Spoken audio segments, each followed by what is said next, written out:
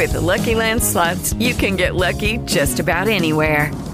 This is your captain speaking. We've got clear runway and the weather's fine, but we're just going to circle up here a while and get lucky. No, nothing like that. It's just these cash prizes add up quick. So I suggest you sit back, keep your tray table upright, and start getting lucky. Play for free at LuckyLandSlots.com. Are you feeling lucky? No purchase necessary. Void where prohibited by law. 18 plus terms and conditions apply. See website for details. The CBS Radio Mystery Theater presents...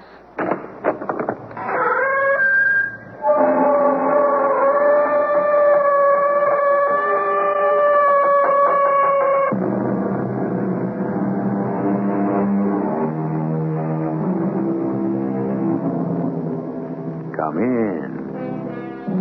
Welcome. I'm E.G. Marshall. If your candle is burning, a gust of wind will blow it out. If your house is burning, a gust of wind will make the flame hotter and brighter. The wind and the flame. Can it be said they seem to have a kind of love-hate relationship? Or should it be said that we simply cannot predict the actions of the elemental forces of nature? In which case, what can we say about ourselves? Isn't each living creature a collection of those very same mysterious and baffling forces? Telephone for you, sir.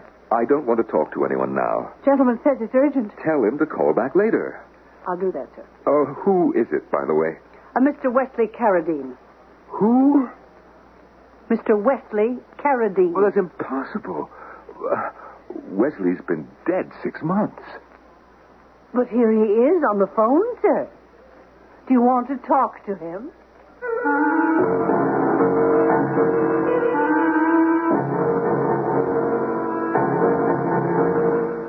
Our mystery drama, The Wind and the Flame, was written especially for the Mystery Theater by Sam Dan and stars Celeste Holm. It is sponsored in part by Sign-Off, the Sinus Medicines, and Buick Motor Division. I'll be back shortly with Act One.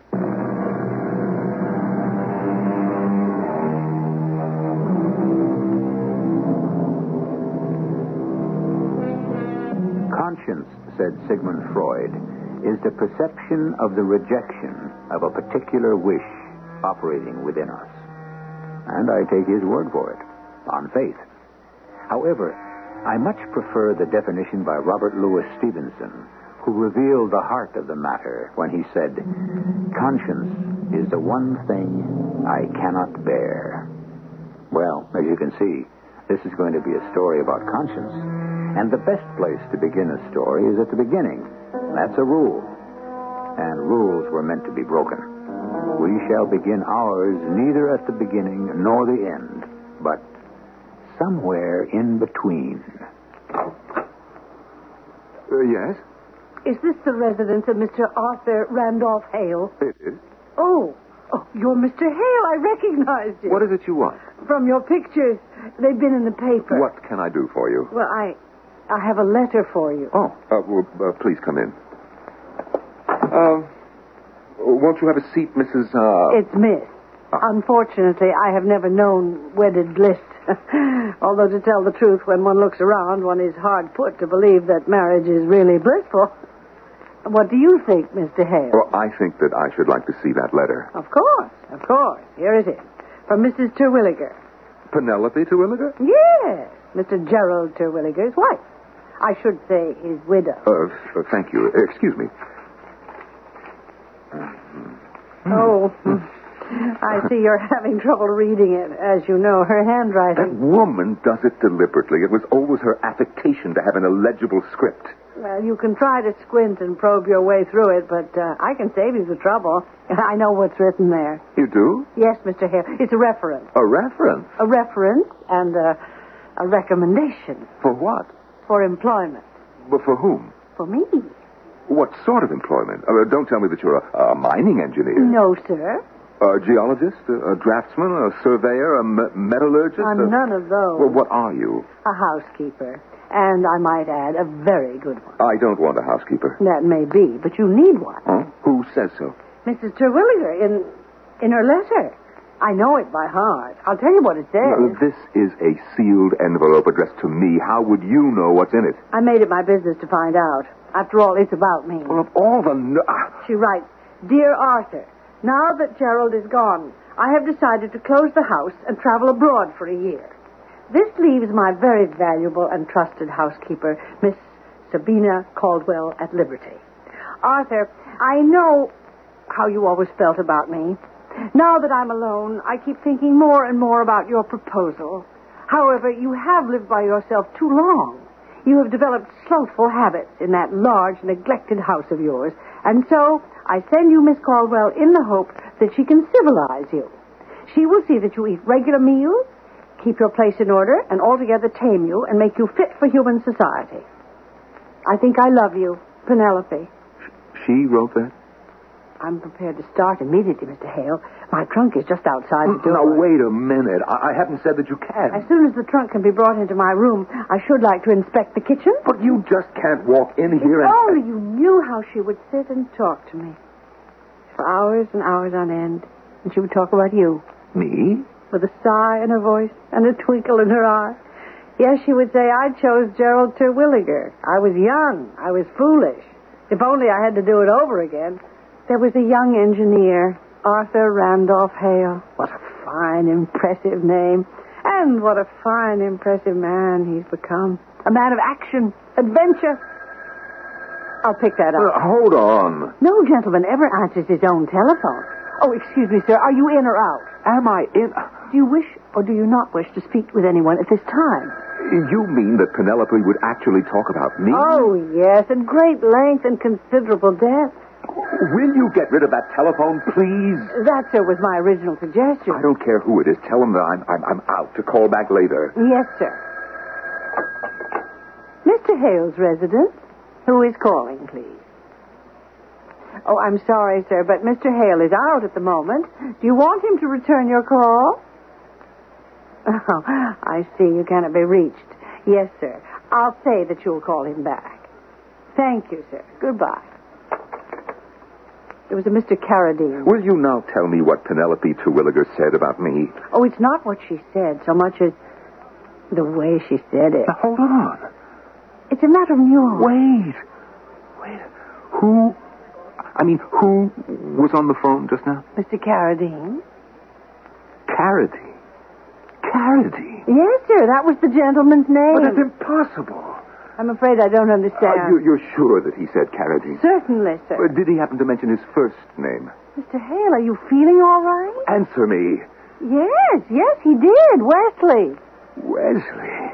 He said, hello, this is Wesley Carradine. Is A.R. there? He asked for A.R.? That is you, isn't it? Arthur Randolph Hale? The man's voice, was it young, old, middle-aged? Well, you know how difficult it is to tell those things over the telephone. Well, try. How old a man would you say that he was? Well, not very old. What do you mean by not very old? Sir, I don't think you should excite yourself. Well, how old a man was it? Well, I would say he was about 30. Oh, 30, I see. You're sure 30? Well, as far as one can ever be sure of these things. Now, I think you had better sit down and try to calm yourself. Yes, but how would you describe his voice? I would say it was in the middle range, but on the lowish, throaty side. Did he have an accent? An accent? No, it sounded American enough. Was there anything about it? Wait, it did have an accent. What kind? Well, I'm not sure it would really be called an accent. It was more of a lilt. Yes, a lilt. Sort of a southern rhythm. Very musical. It can't be true. It simply cannot be true. What can't be true? It can't be Wesley Carradine. Why not? Because Wesley Carradine is dead. Well, if that's true. Of course it's true. He's dead. It was in the papers. It was in all the papers. Well, sometimes the press, and I don't say they do this deliberately, but there are times when they do exaggerate. But he's dead. There couldn't be any doubt about it. He was murdered. Well, then it must be another Wesley Carradine. Are you saying that there were two of them? Two men named Wesley Carradine? It's possible. Two Wesley Carradines, both 30 years of age, both with soft southern accents, both who would know me and call me A.R.? You're positive Wesley Carradine is dead? Well, I was the one who identified the body. Oh. What a terrible moment that must have been for you. But why were you the one to do that? Well, because he worked for me. I see. Didn't he have a family? Yes, he had folks living on the East Coast somewhere. Well, he wasn't close with them. Mr. Hale, I begin to be troubled by the tone in your voice. I begin to hear the sound of hysteria. You must get hold of yourself. It was Wesley Carradine. It was Wesley. It couldn't be. If Wesley is dead. But... There are no buts. We live in a world of uncertainty and doubt. What we believe in may turn out to be matchstick temples built on quicksand. But of this we can be sure. The dead do not telephone the living. No. But how can I be sure he is dead when he... Will you excuse me for just a little while, sir? Where are you going? Don't leave me alone here. But don't answer it. Now, sir, you are reacting in a most immature manner. Mr. Hale's residence. I beg your pardon. I'm sorry, sir. You have a wrong number. Who was that? You heard me. A wrong number. You are lying. I'm not used to being called a liar. He just called back. Now, Mr. Hale. He was on the phone again. Wesley Carradine was on the phone again. Please, sit down, Mr. Hale. Please. And listen. A man has just called you twice within the past few minutes. Aha, you admit it. A man who says his name is Wesley Carradine. Did you hear that? A man who says his name is Wesley Carradine. Why should anyone lie about... Someone with a very unhealthy sense of humor and a wretched taste in practical jokes. Now, who would want to play a trick like that on you? I don't know. It is a trick, a bad joke, and you must put it from your mind. But But what? Mr. Wesley Carradine is dead, isn't he? Yes, but Then there's nothing more to be said. Now, I understand the telephone company has a number, a special number to call if you require help in preventing harassing phone calls. Why don't you tend to that while I look in the kitchen and see about dinner? What's that? Well, I would assume it was the front door. Don't answer it. Why not? Who do you expect it to be? Excuse me. Yes? Who's there? Well, that's odd. Who is it? There's no one here. What are you talking about? See for yourself. Do you know what must have happened? Some child must have just played a prank. Rang the bell and ran away. No. Look, on the step. Oh, it's a small box. Don't pick it up, don't. Why not? Well, how do you know what it is? Well, let's open it and find out. Open it? Your name is on it. Look, Mr. A.R. Hale, 1737 East 54th Street. Oh, there's something wrong, very wrong, Miss Caldwell. You'll catch your death standing out here in this cold. Let's take this inside. Well, shall you open it? All right. I'll do the honors. I wonder what it could be. Oh, my goodness, it's a revolver. And there's a card enclosed. It's addressed to you. Why don't you read it? What does it say? Let me see. Use it well. Well, now, that's an odd thing to say about a revolver. Use it well. Must be something written on the other side, too. What does that say? One is all you need. Wesley. Oh, Wesley.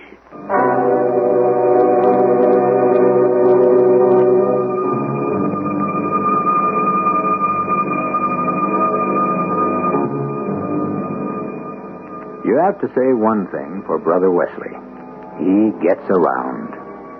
What makes Wesley all the more remarkable is the fact that his home base is the grave. There will be a widening of Wesley's theater of operation when I return shortly with Act Two.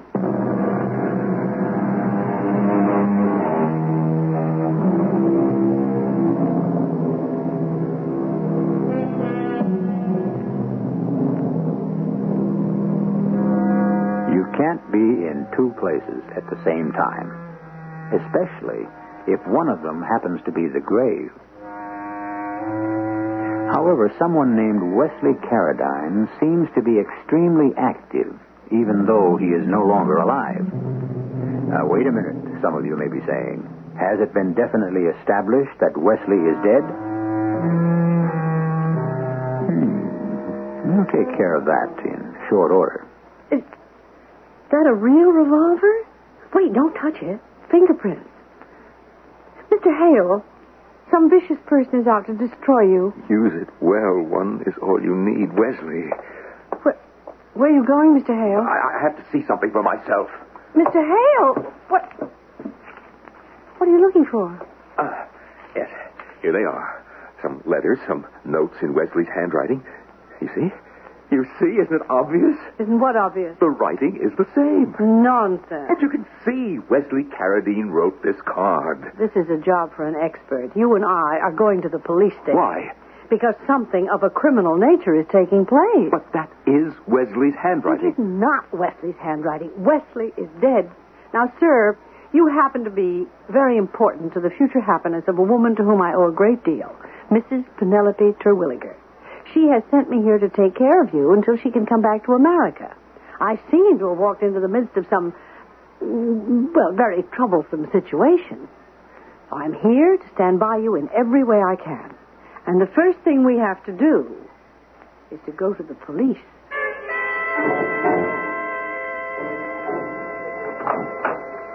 Guys, will you come in, please? Thank you, Lieutenant Bauer.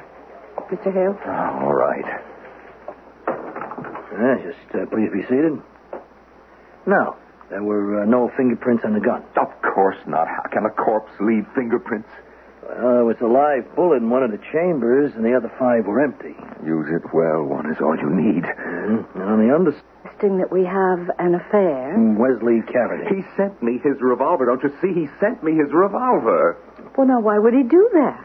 Assuming, of course, that what you're saying is true. Papa, I don't know. Now, look, Mr. Hale, Wesley Carradine was murdered exactly 6 months ago. Now, you know that. Yes, but I was involved in that case myself. The facts cannot be in dispute. Your chauffeur stopped by Mr. Carradine's apartment at 8 a.m. that morning to pick him up. There was no answer to the bell. The door was open. The chauffeur went in, found the place ransacked, and Mr. Carradine dead of a bullet wound. Now, that's where we were, and that's where we are. Is everyone absolutely positive that the dead man was Wesley Carradine? Miss Caldwell, is that your name? Yes. Well, your police department appreciates, even solicits, assistance from the citizens of this metropolis, but please don't be an amateur detective. We have enough problems as it is. Well, you are satisfied that the dead man was Wesley Carradine, Lieutenant? Yes, I am. Why? Did you know Mr. Carradine personally? Well, what does this have to do with... Did you know him personally? Oh, no. Then how could you be positive the dead man was Wesley Carradine? No, look, he was identified by the chauffeur and by Mr. Hale. What other identification did you look for? Other identification? Yes, a murder is committed. A corpse is found. 2 men say this is the body of a Mr. Wesley Carradine.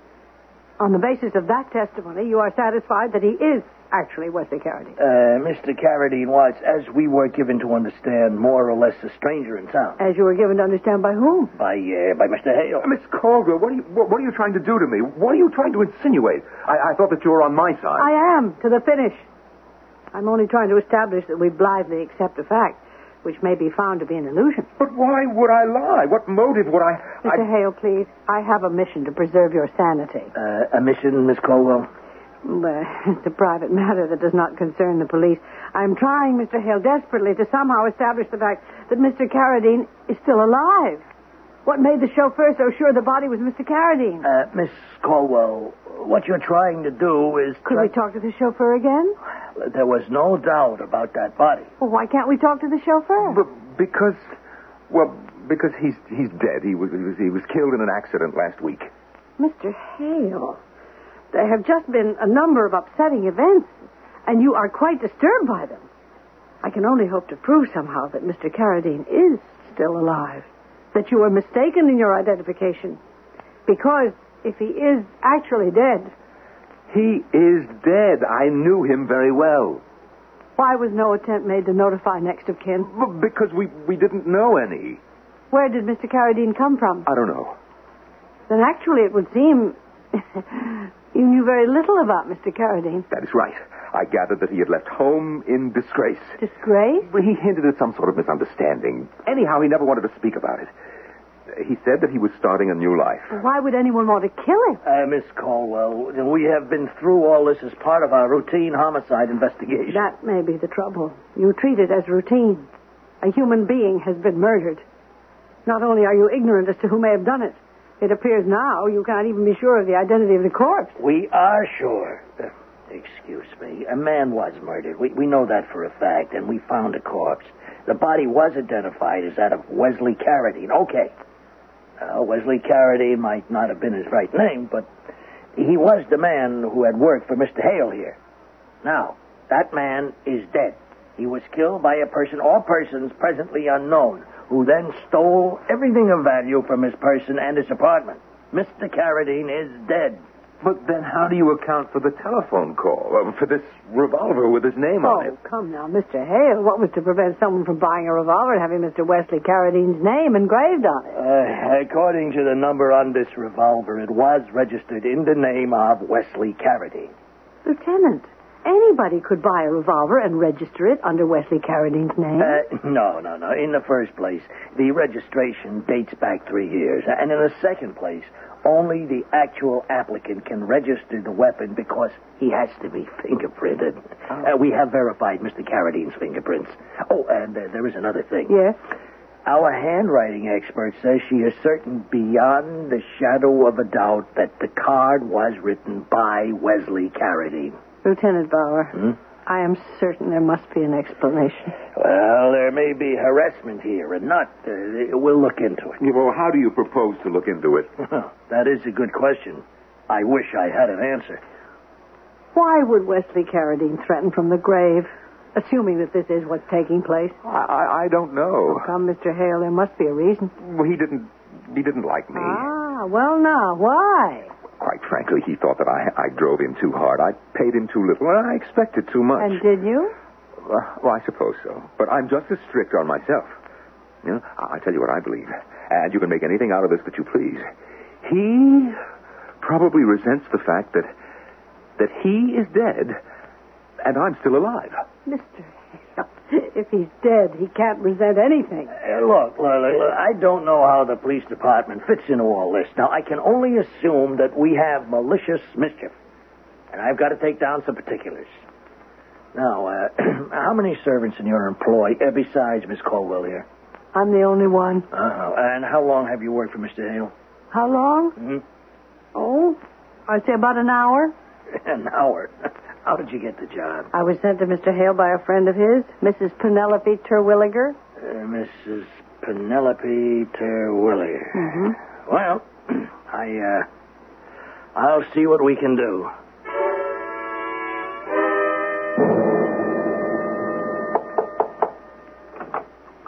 Mr. Hale. What is it? You must come down for breakfast. No, I'm not hungry. You haven't eaten in 2 days. The phone rang this morning at 6:30, didn't it? Yes, it did, matter of fact. Huh? Who was it? He called again, didn't he? Huh? And what did he say? Does it matter? Why do you allow yourself... I knew who it was the minute I heard the phone ring. You did? Yes.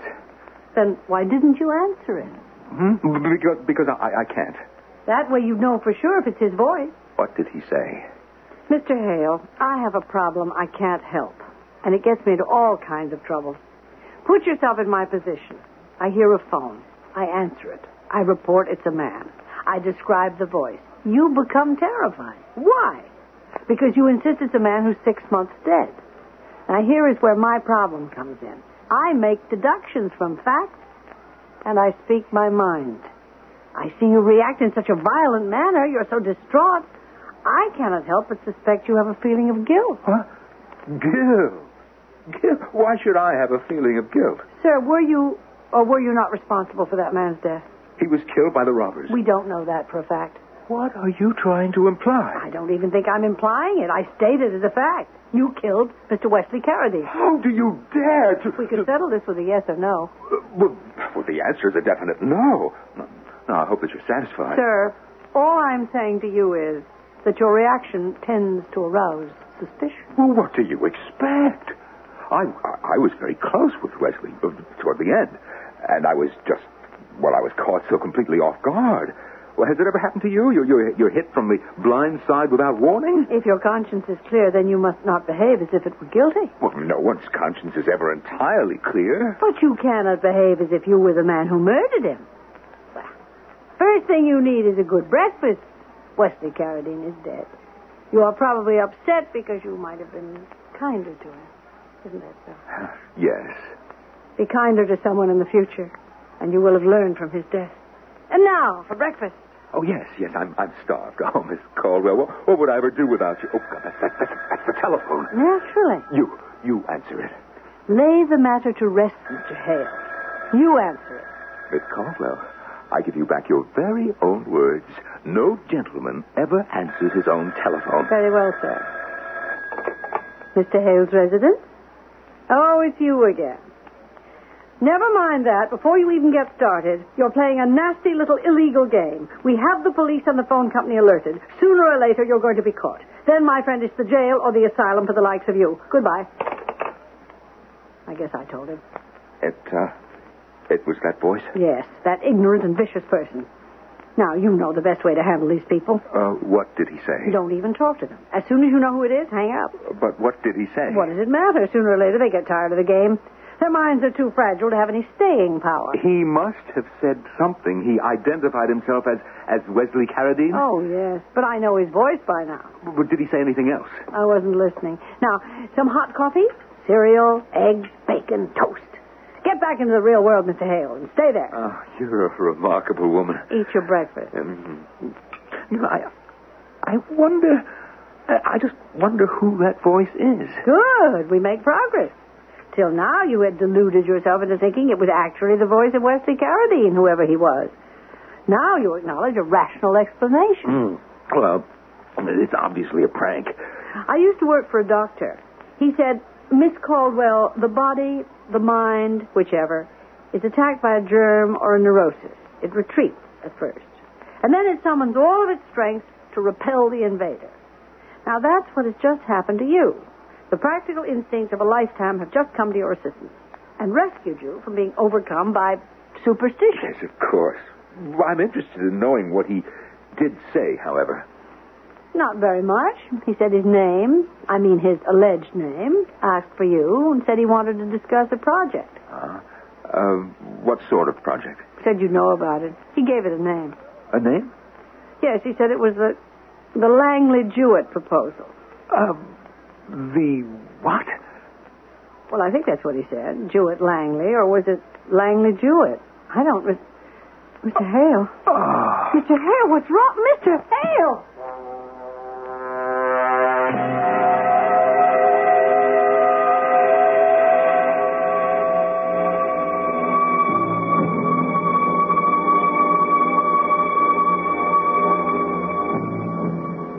What's wrong? Mr. Hale has just collapsed on the floor. That's for starters. It seems that he has been knocked unconscious by the mention of a name. Now, what's in a name, the poet asks. The answer, quite obviously, is it all depends on whose name. We'll name some more names when I return shortly with Act 3.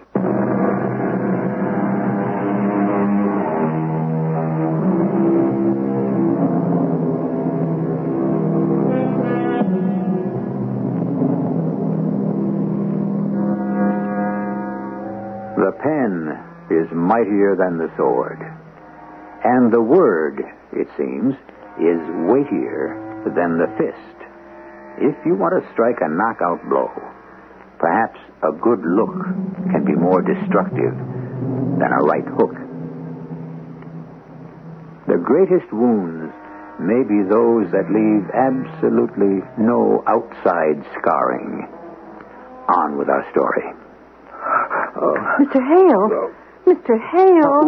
What? Don't say anything. Just drink this.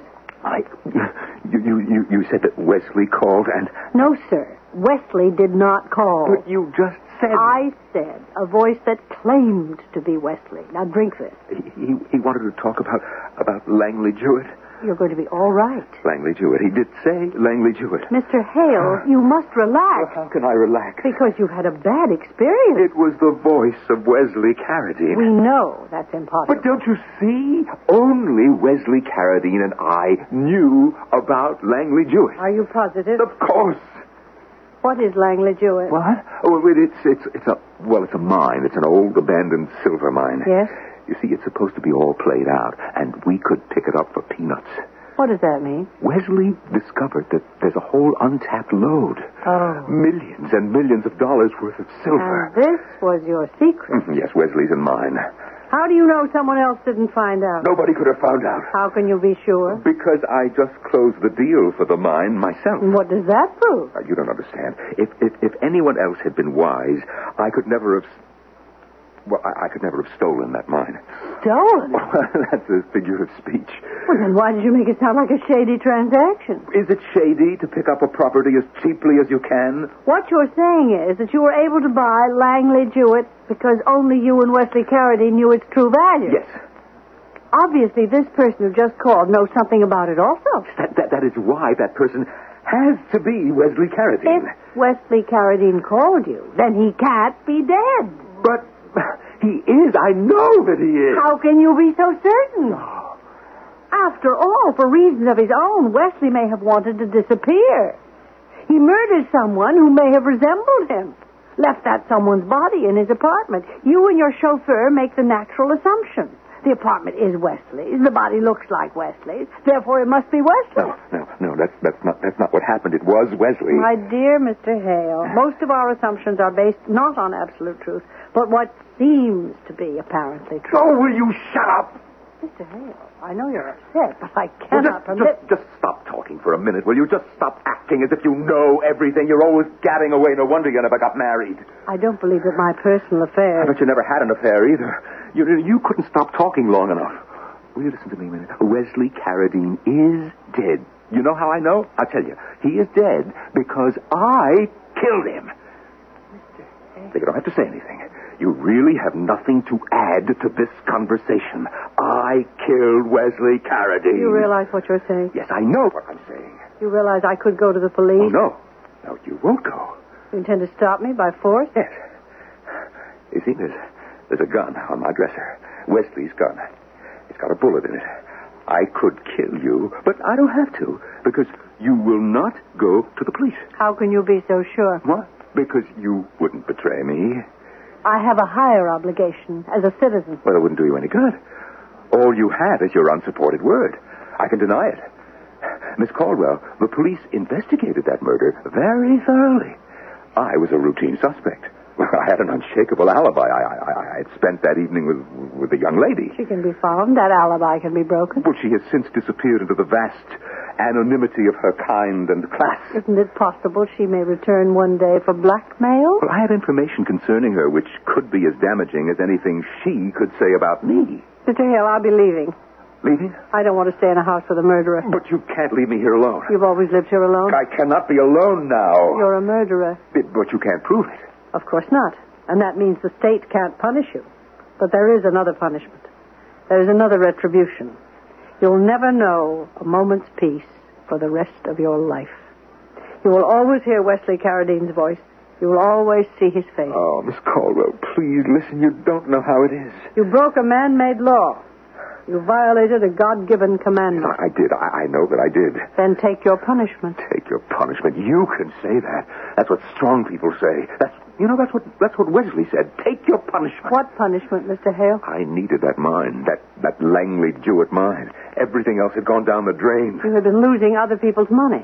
You faced a day of reckoning. How did you know? Oh, it's all too familiar a situation. A trustee, an executor, an administrator. You act as all three in many cases.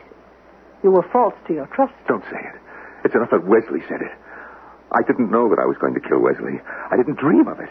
I stopped by at his apartment that night just to check out some routine affairs, and he... He what? He said... I'll never forget the way he said it. We're not going to steal that mine, Arthur. What? We'll offer $10 million. What are you talking about? Well, now, 15 would even be more fair. Should I get a doctor?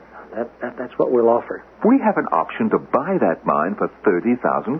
No, but that would be stealing. Oh, you're crazy. Well, to knowingly buy something for the tiniest fraction of its worth is to cheat. But it's legal and legitimate business. It's cheating. Oh, and you never cheated in your life, huh? Yes, much too often and far too often. Now, Mrs. Jewett is a widow. She has children to support and educate. Now, we are stealing from her. What happened to you all of a sudden? I feel that I want to go home. I have to go home. I wrote my folks.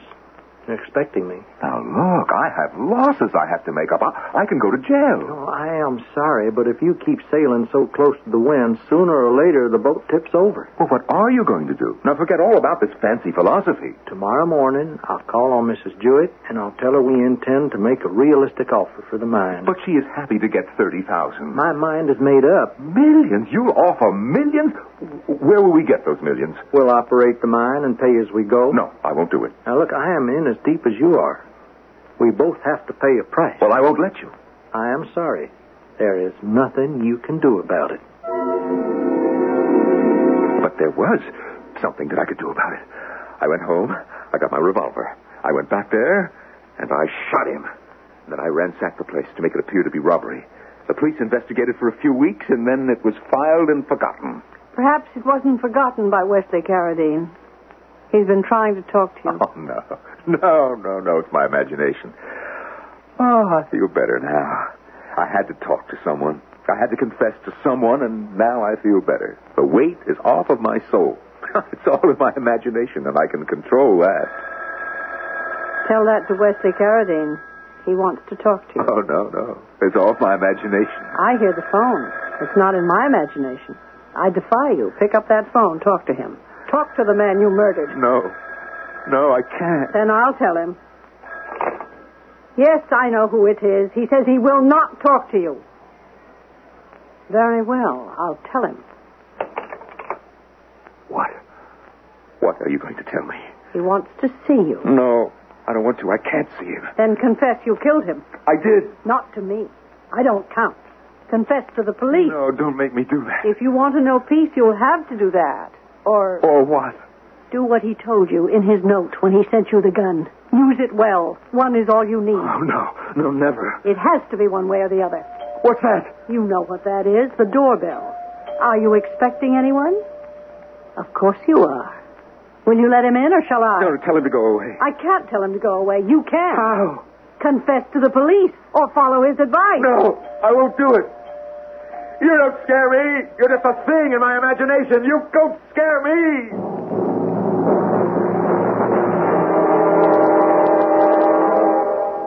I was downstairs in the kitchen, Lieutenant. He was upstairs in his room. He was terribly upset. I heard a shot. I was frightened. I ran upstairs, and there he was, lying in bed with the revolver beside him. You say he was depressed. He wasn't himself. Well, you saw that, Lieutenant, when he was in your office. Yeah. I am convinced that he killed Wesley Carradine. You are? Yeah. You get a hunch about people in my work. You know, unfortunately, you don't always get the evidence to back it. So I said to myself, here is a clear case of conscience bringing the man down. It does look that way. He confessed the murder to me. Yeah, I guess that's about the size of it. Except, why should his conscience have started to bother him? Who knows? Maybe you know. Me? Well, I have a theory. You know, I don't want to bother running it down because I have too much else to do. And this case wraps up very neatly. You want to hear my theory? I'd love to. Well, you say you were recommended to Mr. Hale by Mrs. Penelope Terwilliger. Mm-hmm. Now, what if I were to get in touch with Mrs. Terwilliger and ask her to verify that? What would she say? You won't know. Unless and until you ask her. Well, I don't want to do that. Because if she says I don't know Miss Caldwell, then I have no involvement. I see. Now, about the phone calls. You are the only one who ever answered the phone, and you are the only one who ever heard that voice. You are the one who said it called itself Wesley Carradine. That's what it said to me, Lieutenant. Yeah, well, let me go a little further. The revolver. Oh, you could have sent it to Mr. Hale.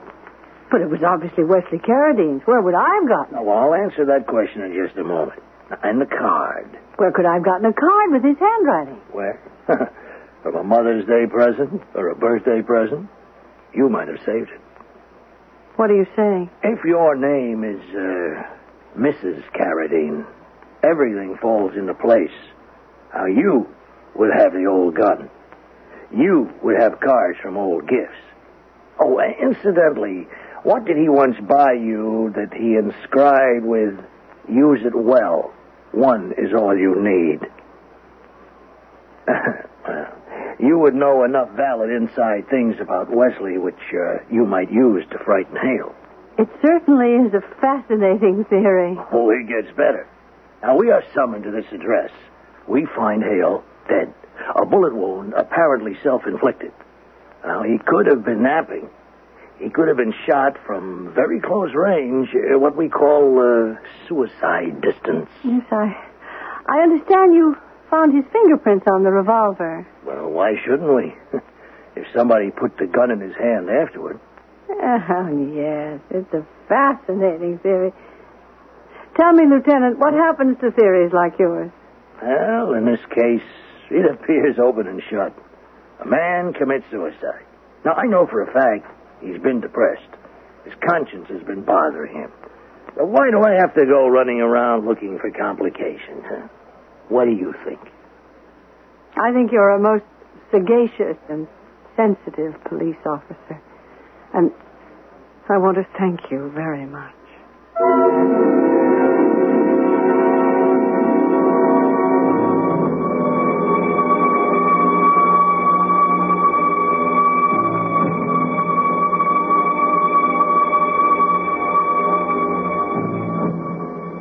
Thank him for what? Who knows?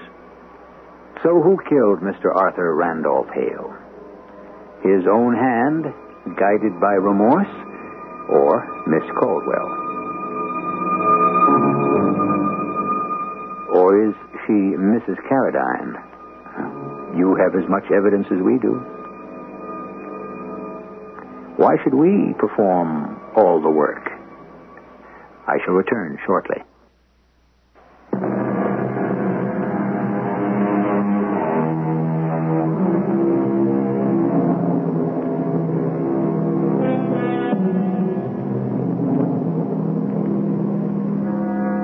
A little while ago, when this particular story began, we spoke about the wind and the flame. How the same wind can kill or give greater life to a blaze. And so it is within ourselves. We are the flame, our conscience is the wind. And we blaze or sputter according to those forces within us. We do a lot of blazing and a little bit of sputtering, just to give it variety, 7 times a week, right here. Our cast included Celeste Holm, Norman Rose, and Earl Hammond. The entire production was under the direction of Hyman Brown. And now, a preview of our next tale. It's recording a vibration with an amplitude of nearly 60 millimeters.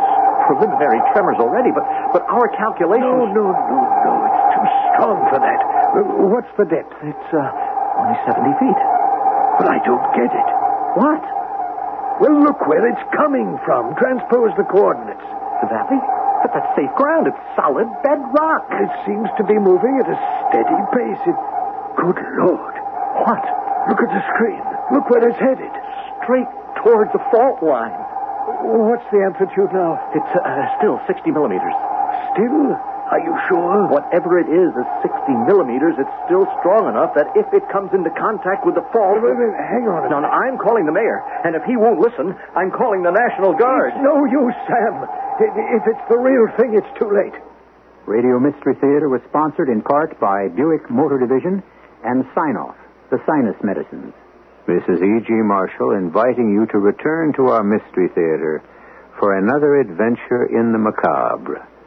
Until next time, pleasant dreams.